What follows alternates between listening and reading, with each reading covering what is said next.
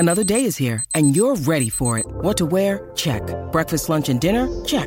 Planning for what's next and how to save for it? That's where Bank of America can help. For your financial to-dos, Bank of America has experts ready to help get you closer to your goals.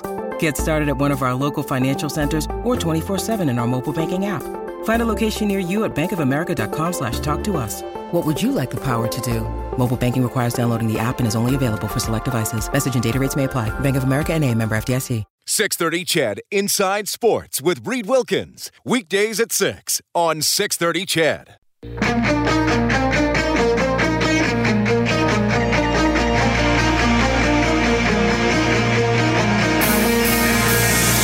Edmonton's home for breaking news on your favorite teams. This is Inside Sports with Reed Wilkins on the voice of your Edmonton Oilers and Eskimos. 630 CHED.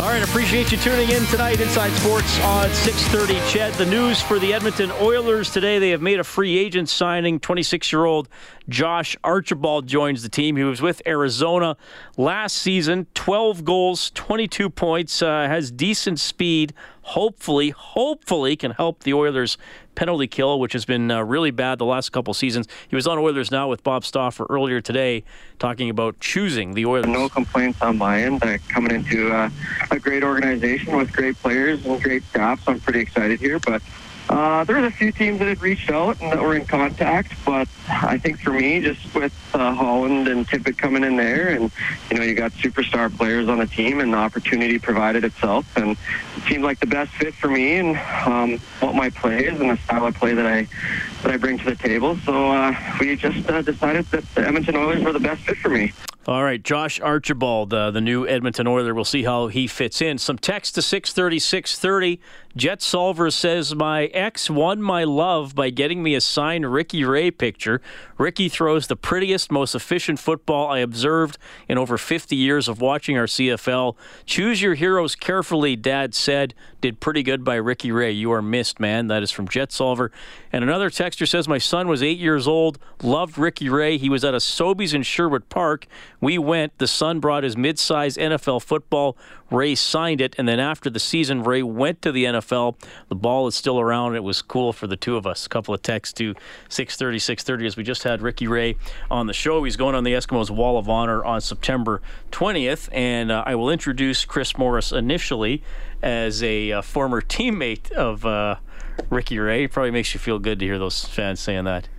Yeah, it's good to hear. Anything from Ricky Ray is good to hear. I'm glad he's back in town. I'm glad he's going up. It's going to be great to see him up there. So you're later in your career when he joins the team in 2002, and I mean then all of a sudden a month in the regular season he's your starter. And I asked him about that very first game, which was spectacular. But did you know what you were going to get, or was that nervous with the young guy at the helm? Well, obviously before he plays, you're nervous because it was a Ferrari. He was driving it. Like, he had some pretty good playmakers. Like, you think of our receiving core and the running back we had some pretty good pieces, right? So for somebody to come in who hadn't played before to take that over was obviously unsettling for all of us because we knew we had a championship caliber team, right? But then for him to just continually get better and better and better, and it lasted his whole career. Like, even at the end of his career, he knew how to get the ball out. He very accurate with the football, knew what to do. He's, another coach on the field. So, and better than that, just a tremendous human being. I don't think you could ever find anyone to say anything negative about Ricky Ray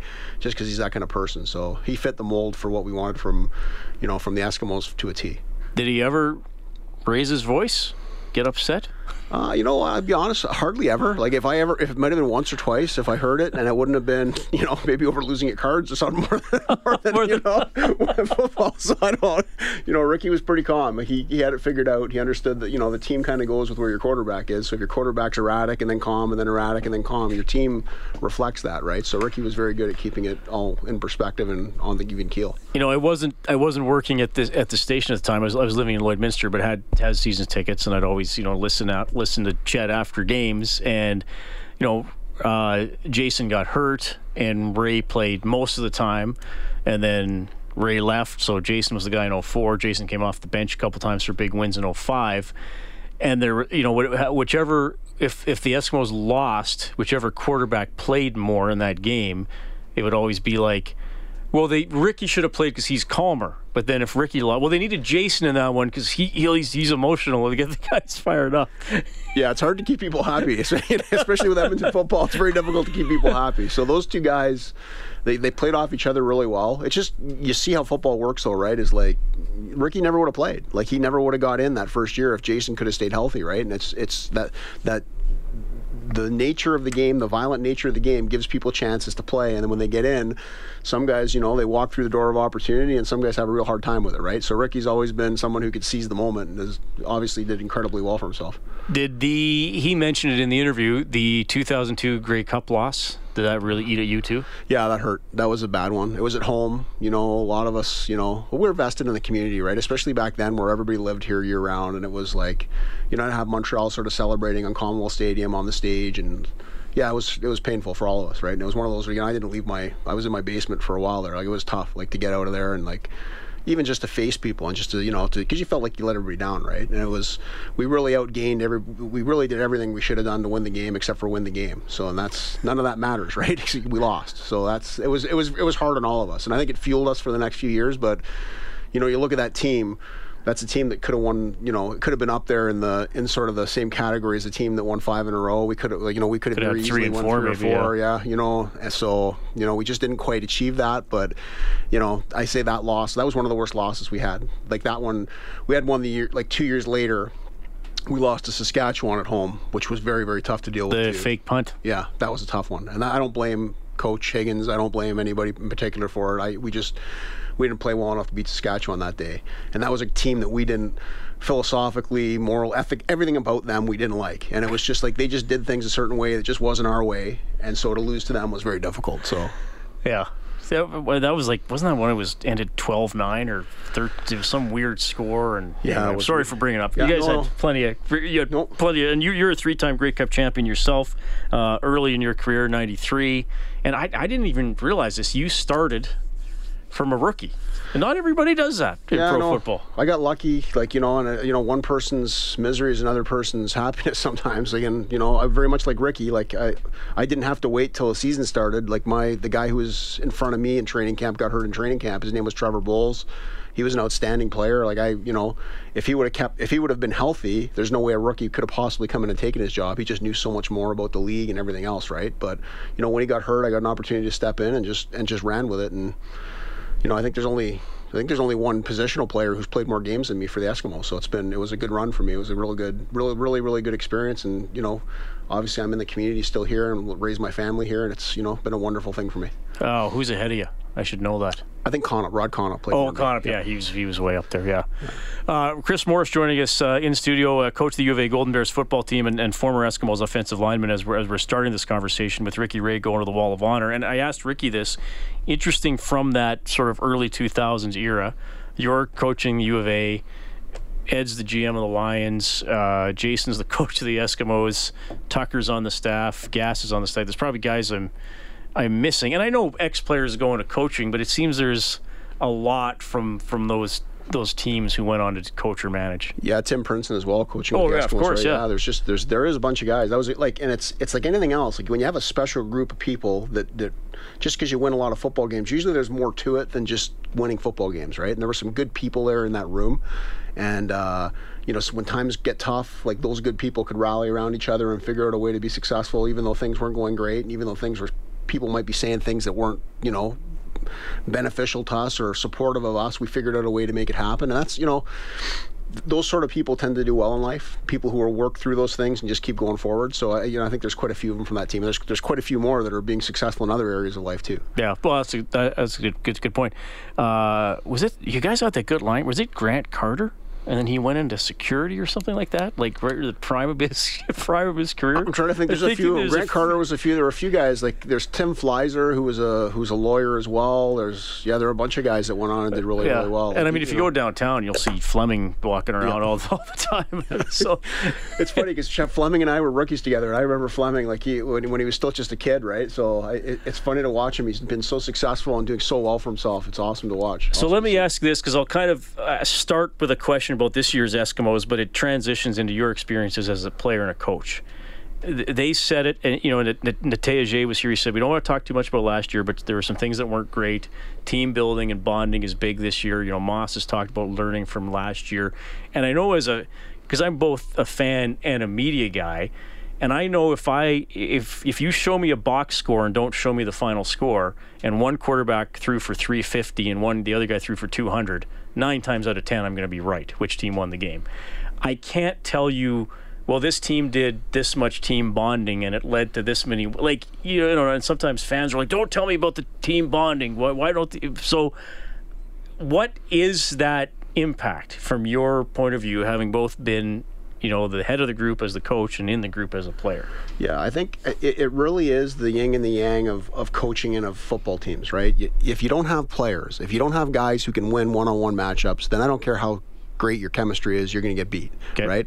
But if you have a bunch of guys who are prima donnas who can win every rep, and they're always looking out for themselves, and they don't really care about what happens, there's no component of sacrifice to their being. They just don't understand that sometimes they're going to have to sacrifice what's good for them for someone else on the team, which is, in its essence, that's what football is, right?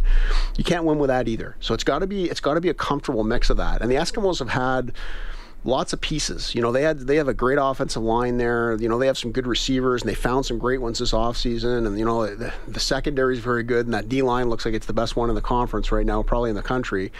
They got some pieces, right? Now, you add what Coach Moz is doing as far as bringing everybody together and getting everybody to play for each other. Now you got some stuff. And I think that team, I watch them play, and, I bleed green and gold, but I can't see, unless devastating injuries happen or something like that, that team's going to be right there at the end. That's a good team. So I haven't seen a team play like that for quite a while here. So they lost one game so far, but they're, you don't want to win every game either. You want to, you need a little taste of it once in a while, and that team's going to go far. Like I got a good feeling about this group. I got a buddy the other day. He said I can't wait for them to get out on the field and play defense.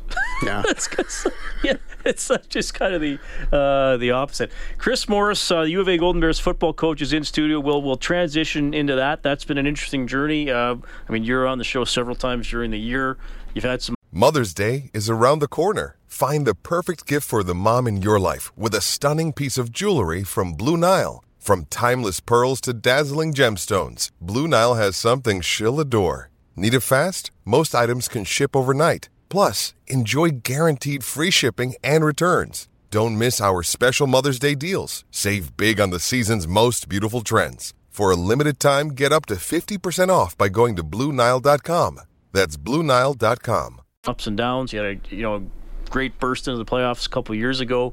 Trying to get back. We'll talk about several players you've put into the CFL. That's all ahead. Inside Sports on 630 CHED. Hi, this is Ryan Nugent-Hopkins from your Edmonton Oilers. You're listening to Inside Sports with Reed Wilkins on Oilers Radio 630 CHED.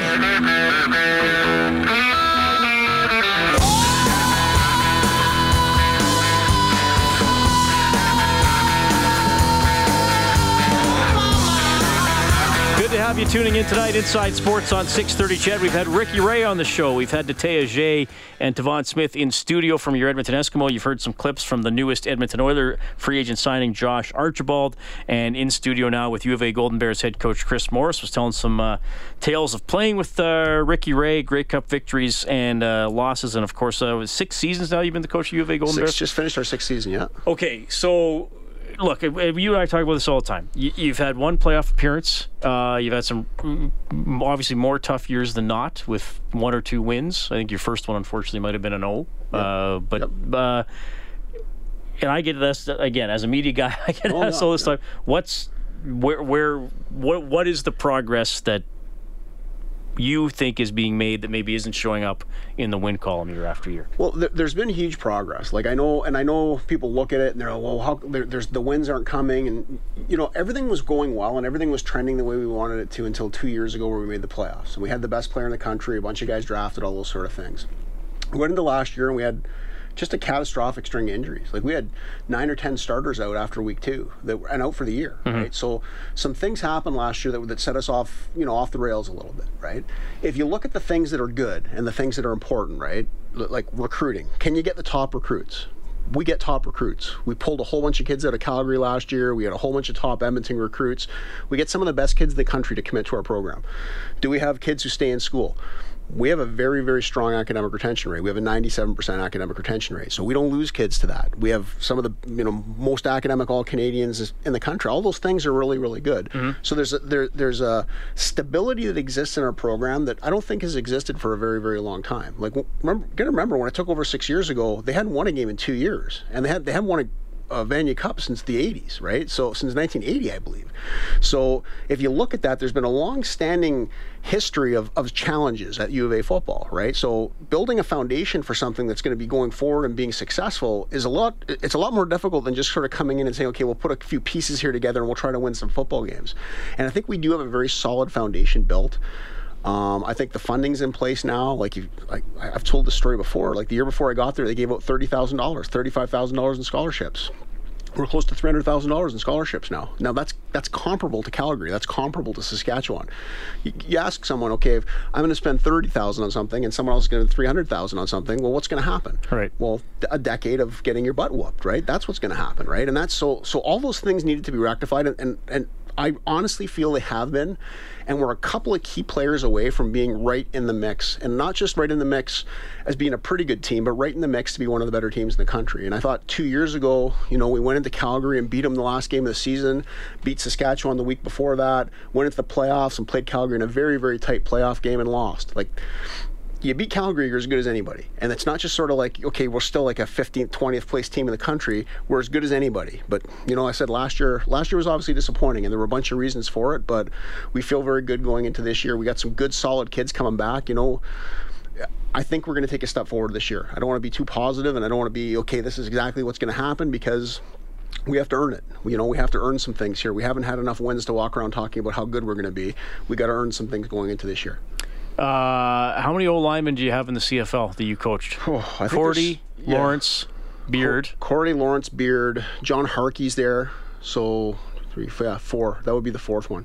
Cordy, Lawrence, Beard, Harkey. And Harkey's practice roster right now with with the BC Lions. Okay. So that's 4 in 6 years, which isn't bad. You know what I mean? So, that's the position I think we've done a real good job developing him. I have a kid this year named Carter O'Donnell, who's honestly, he's going to get NFL looks. I've had 2 or 3 NFL teams call about him already. Prototypical 6'4", 6'5" kid, 300 plus pounds, very strong, very quick. I thought he was the best lineman at East West last year, that college all-star game for the Canadian kids. And he's going to get some serious interest. He'll be a high round draft choice as well. And then we have a whole bunch of linemen still in our program that are coming up through over the next few years. We have a Peter Kajushka, Rodim Brown, and we're hopeful again to get another good recruiting class of offensive linemen this year. That's an area where we've made a lot of hits in that area. We've got lots of good players. Yeah. So the recruiting, when did you start recruiting for this year? Is there a 4 years ago? There are rule. Well, there are some rules as to when you can get a kid, right? Yeah. Well, there's a kid that, there's kids in high school here in Edmonton that I've been talking to since they're in grade 8, right? So that's one of the things where you build a relate. I'm not a sales guy. I'm not I don't have any background in sales or any of those sort of things. I try to build a program where everybody graduates. We have outstanding academic success on and off the field. We turn out good young people. And then I get to know the kids in the community, and I get to know their parents, and I say, this is what happens. When you come to us, like Ed Elnicki came to us, like Mark Corday came to us, like Justin Lawrence came to us, like Tom Sumpas came to us, like Greg Sever, and I could go on, I could list 30 or 40 guys that have graduated since I've been there that have gone on to be great, great kids, great people, great young men in the community, graduated, all those things. You try to recruit that way, and you try to recruit around substance. You try to recruit around, this is what's going to happen to your son. This is what's going to happen to you if you come play for us. At some point, hopefully we can create an avenue for you to play professional football. That would be wonderful. But that avenue is going to sink very quickly for you. At some point, you're going to have to be on a different pathway, and if you get a degree from the University of Alberta, you're going to be pretty good, right? And that's our selling point. We're not, like I said, we're not salesmen. We try to create a great product. U of A, the education at U of A is a great product. So now we just had to build a program around that. So strength coach, nutritionists, mental training, physical training, all those things. The bubble that the university put up for us was a tremendous thing for us. Right. Being able to train year round. So again, just talking foundation. Got lots of foundational pieces there. It's just, and I understand where some people are impatient, but when you're starting with nothing, it takes a while to get going. When you're starting that far behind from where we were, it took a while, and it's still taking us a while to get going. But I do feel very strongly about the character kids we have and the quality of kids we have going forward. Yeah, well, that's exciting to hear. And I mean, as someone who went to the U of A, I mean, it's been a long, been a long time. I was there in the '90s, and the football team, wasn't that great. And obviously, I guess under Friesen, they got 2 7-1 seasons, I think. So they did really well for a short period of time, and then they dropped off pretty quick too, right? And again, it comes down to they depended a lot on junior football players. They got a bunch of 2 and 3 year junior guys in, and they did well. But then when those guys left, they fell off quickly, right? Mm-hmm. So we're trying to do it a little bit differently this time. I think once we get going, we're going to be strong for a long time, just because we have that depth, right? We have the depth around us, but that's, we got to get going. That's the thing. And no one's more impatient than I am about getting this thing going. Trust me. If anybody thinks they don't like losing, talk to anybody who knows me. I don't like losing, and it's been very uncomfortable being on the sideline for the last 6 years and walking around the community and feeling like you're letting people down. It's not in my nature to sort of half-ass something and try to not make it go well. We're trying to get this thing going, and everybody's working as hard as they can. So. All right. Can you stick around for a few minutes after the news? Because I want to ask you about a couple other things going on with the team, and I'm sure we'll hit on some other coaching issues too. And we will also, in the next half hour of the show, now I told Jalen I might put the uniform on. We're going to have a segment on beach volleyball. I haven't decided if I'm gonna wear the uniform. Yes, you'll be done by then, Chris. So that'll be fine. There's something starting tomorrow at K-Days. One texter says Chris Morris says another Eskimo legend. And this texter says, I think Rod Conop won the 50-50 one night. I think he did. He did, yeah. Yeah, after he was playing. Yeah. He didn't have a ticket in his helmet. Yeah. More with Chris Morris after the news. Yeah.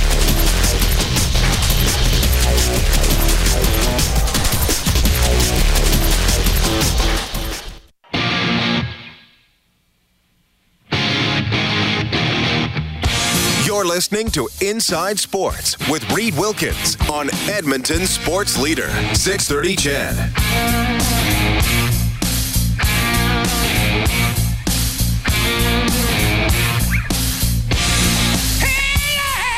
All right, appreciate you tuning in tonight. You can text 630-630. I'll ask you this. I haven't even asked you this. We got a texter who says, is it true that the Golden Bears have a U.S. high school quarterback coming to the U of A? We have. We're still working on getting him into school, which is a long process to get an American kid in here. But yeah, we do have a kid coming up, T.J. Robertson. Very good player. Played down in California, top league down there. So he'd be a very, very good weapon for us. Now we got another great quarterback coming in from Regina too. This kid named Luke Hornung, who we had ranked as our #1 quarterback in the country this year in our recruiting class. So we got him. He won the provincial championship there. He's a real good player. Are you going to start a freshman QB? No. We'll have some options. Whoever wins the job is going to play. Right? It's hard to throw a freshman into Canada West like that, But if someone wins the job, when I ask you that, eh?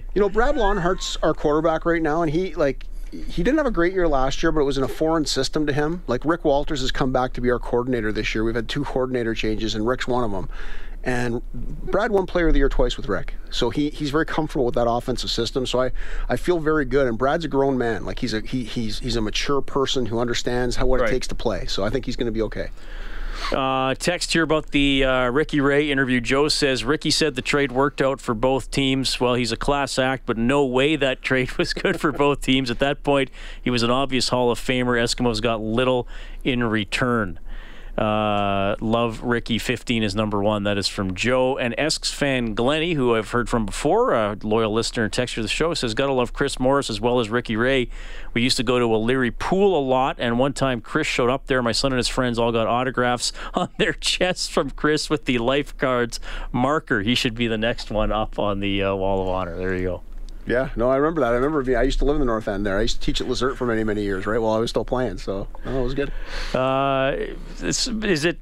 What's it like meeting, when you were a player, what was it like meeting fans? Was it kind of like, remind you that they care? Was it a little humbling? What was it it's always humbling. It's always great to see. It's just a reflection of Edmonton, right? Edmonton love their Eskimos, and they know who most of the players are. Like when you're starting to know who Chris Morris is, you know that you're pretty good on the roster. The old lineman. You know who the right tackle is. You know you're in a sports city, right? So it's. Obviously it's a little different for guys like Ricky and Jason who walk around, who are icons in the city and all that sort of stuff. It's it's a fun place to be. It's a fun place to play CFL football because there's no market really quite like it. So it was a lot of fun for me.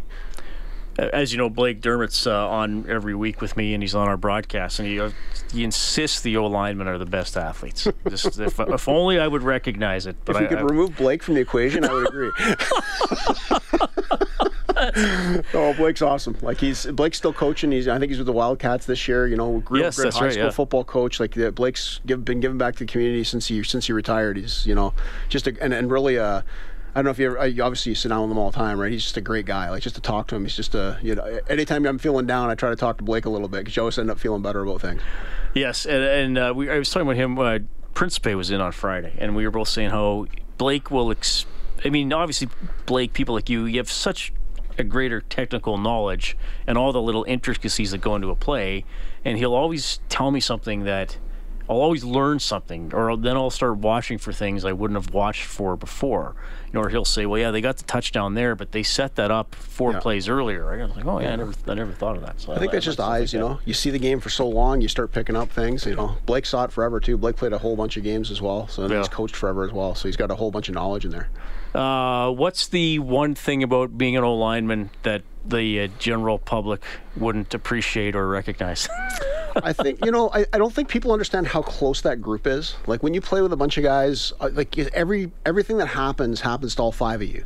So you really are, there's no position where you really are rooting for each other, and not just rooting for each other, like you're protecting each other, like you're part, and you're not just protecting each other, you're kind of you're protecting the team, right? Mm-hmm. I always say to my guys, like you're the 5 biggest, toughest kids we got. So if you're soft, like our team's soft, like you understand you're the teeth of the team, right? So when you play with guys who understand that and what the responsibility of that entails, then you got something, right? And we've had, kids like Corday and Lawrence and, Harkey, like those kids really understood that, and they really got after people, and they understood how to protect their teammates and how to play a certain way. So it's changed a lot over the years, like just what you can do on the field and how aggressive you can be on the field has changed considerably over the last 10 years, but it's still that position.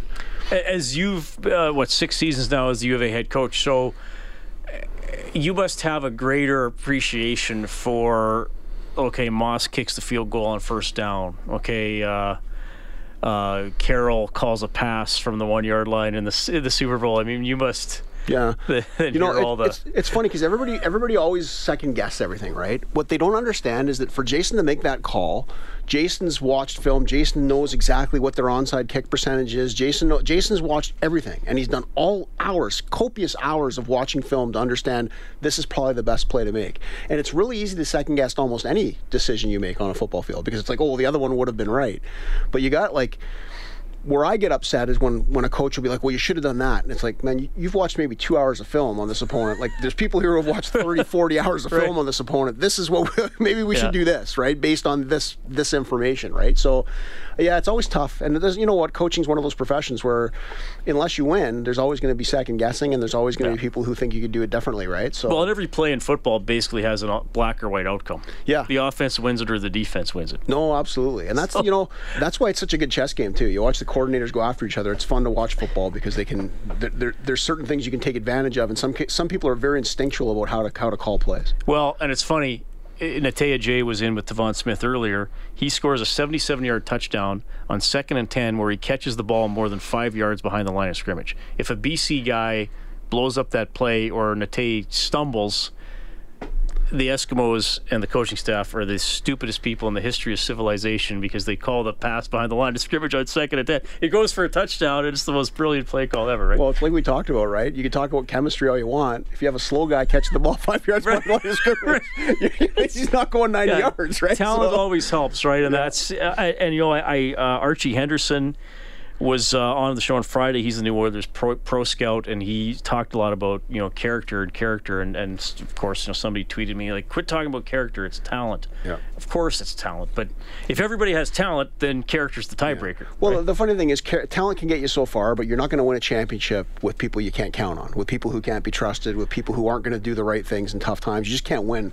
You can win some games with them, but they'll always kind of let you down in the end. So that's why you need that combination to do both. I love that discussion, and I think it's awesome. I think a lot of it comes down to trust. I mean, maybe I don't have to like the same types of movies as the guy next to me on the offensive line, but I gotta know him well enough and trust him enough. I think that's ultimately what it comes down to. Well, and you it's us against them, right? Like when you're in that huddle and or you're with your offensive line mates and something's happening, or a defensive lineman's doing something, or like it's us against them, and it really is a territorial game. We've made football very gentle over the last 10 or 15 years, but it's like we're trying to take territory from other people here. This is a tough guy sport, right? So you can't have, like, if you don't really care about the guy beside you, you're not going to do those extra things to defend him that you would if you really are tight with the guy. And I think that's the important part of it. Okay, what's the schedule here for the Bears? Man, we're mid-July already. It's ramping up. Holy cow, yeah. We start 10th and 11th. We start up with our medicals, then we have our training camp, and then we get to open up the season this year against Calgary at home on the 30th. So we're excited about that home There's opener. a regular season game. I guess there's always one in August, isn't there? Yeah, usually right at the end of August. Yeah. So right as the kids are arriving back onto campus, we have that first game. So we're excited to play them. We played them last year at the end of the year, and we were like I said, we didn't have many guys left by the end of the year last year, and we didn't play them well. And the kids, I know we've been talking about it all off season, that we want to play well. We want to show what we can do and how we play football. So we're excited for that first game. Oh, I should get this in here as well. Ed Ilnicki was on the show Friday. Heck, Crichton Winter 2017, one of the greats that you coached. He's going to Rugby Canada. Yeah, going to play for the Pacific Pride. Yeah, it's a shame. I honestly feel that if a team would have taken Ed and said, we want you to play tailback, and given him 10, 15, 20 carries a game, he'd be in the CFL right now. But it's one of those things where Canadians often, especially at that position, don't get to play tailback. They have to play special teams, or whatever the case may be, right? So I think Ed will be outstanding at rugby. Ed's just a quality person. Like, there's nothing, like, Ed's working for ATB Financial. I was talking to him in the weight room the other day. He was in training at U of A, and he's like, I felt kind of bad, like, leaving ATB. And it's like, dude, you're going to play for Rugby Canada. Like, the national team's asking you to go play. I think now's the time to do it. Yeah, and you're still young. The good thing about Ed is he started for us as an 18-year-old, right? So right. He was done with eligibility 23, right? So he's still got lots of mileage left in his tank if he wants to keep playing sports. And he's such a competitive guy that I could see why he'd want to play. Chris, thanks for coming in. We always have you on several times during the season. I wish you all the best. Thanks for giving us some insight into what's going on with the program and sharing some memories from playing for the Eskimos and playing with Ricky. You're welcome anytime. Thanks for stopping by. Thanks, Reed. Much appreciated. Chris. When you need mealtime inspiration, it's worth shopping Kroger, where you'll find over 30,000 mouth-watering choices that excite your inner foodie. And no matter what tasty choice you make, you'll enjoy our everyday low prices, plus extra ways to save, like digital coupons worth over $600 each week. You can also save up to $1 off per gallon at the pump with fuel points. More savings and more inspiring flavors make shopping Kroger worth it every time. Kroger, fresh for everyone. Fuel restrictions apply. Morris, head coach of the U of A Golden Bears football team. We'll talk about a little bit of beach volleyball when we get back.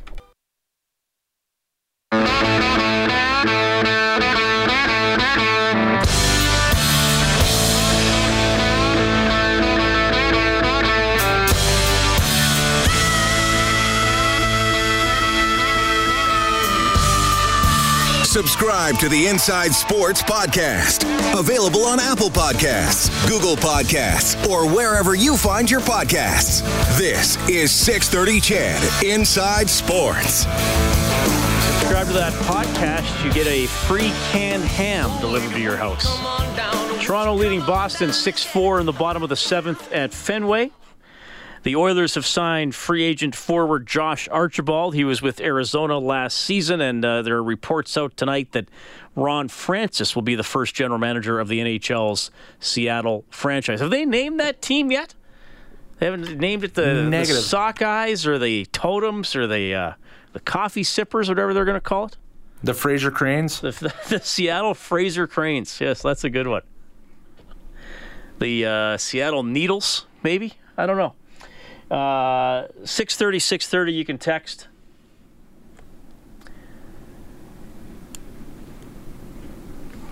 And you can call 780-496-0063. Fun show tonight. We had Chris Morris in studio. Ricky Ray was on the show, and Atea Jay and Tavon Smith from your Edmonton Eskimos were in studio as well. And we got something pretty cool coming up here in Edmonton. And for more on that, we're going to bring in John May, who is the president of Live It Live Limited. John, I know you've been very busy, so thanks a lot for checking in on Inside Sports tonight. You're on with Reed. How are you doing? I appreciate you having me on, Reed. I'm doing good. Well, thanks a lot for... Sorry, go ahead. No, I'm just getting ready for the event to kick off tomorrow. Okay, well, this is we got the beach volleyball coming up, starting tomorrow at Northlands, going on with K-Days. Now, is this the first time we've had a World Tour event in Canada in almost a decade? Has it been that long? Well, yeah. As a matter of fact, I guess the last regular stop on the FIVB Beach Volleyball World Tour that was part of the Olympic qualifying process was back in 2011. So it's 8 years. It's a while.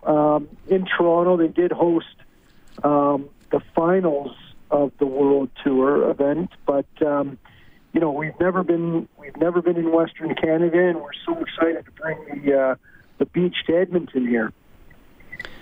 All right. So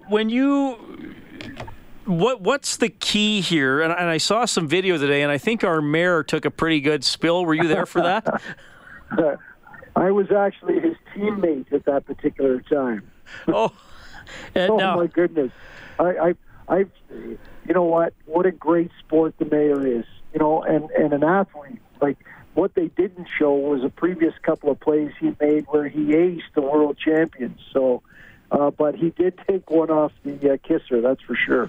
And Mayor Iverson out there in his dress clothes diving around in the sand. Tell everybody where the court's going to be set up and how they can take a look at the action. Well, we brought in about 1,600 tons of sand to build a beach right there on what was the former Northlands racetrack. So, right there, kind of the finish line of the racetrack, we built courts 2, 3, and 4, and the center court has been built right around the horse parade area where the horses used to be paraded before they'd go into competition and after. So it makes for a very unique venue. We've even brought some straw in to build out the decor, and it's going to be a fantastic party with turning that racetrack into a beach. It's been a lot of work, but it's going to be a ton of fun. How many teams are we going to be seeing here? There's 91 teams from over 28 countries around the world. And like you said earlier, the feature attraction is our Canadian women's team, who's just fresh off their World Championship win in Hamburg, Germany, just on July 6th. They beat the Americans in a very, very tight final there, and we're excited to be hosting their homecoming party. John May joining us from Live It Live Limited, setting up the beach volleyball, the World Beach Volleyball Tour event at Northlands. He just described it's going to be basically the old horse race track here. And it goes, Wednesday to Saturday? Yeah, Wednesday is the qualifier. Wednesday and Thursday are free to the public. Okay. And Friday, Saturday, Sunday, you can pick up your volleyball entourage pass for special courtside seating, and on Friday, you'll be able to catch some of the action with your K-Days pass. So it's going to be make for an exciting opening weekend for K-Days, that's for sure. John, you know what? I think for a lot of people, they probably see beach volleyball in the Olympics, and I enjoy watching it. And I played volleyball when I was younger. I love the sport. I wish I got to watch it more than I could now.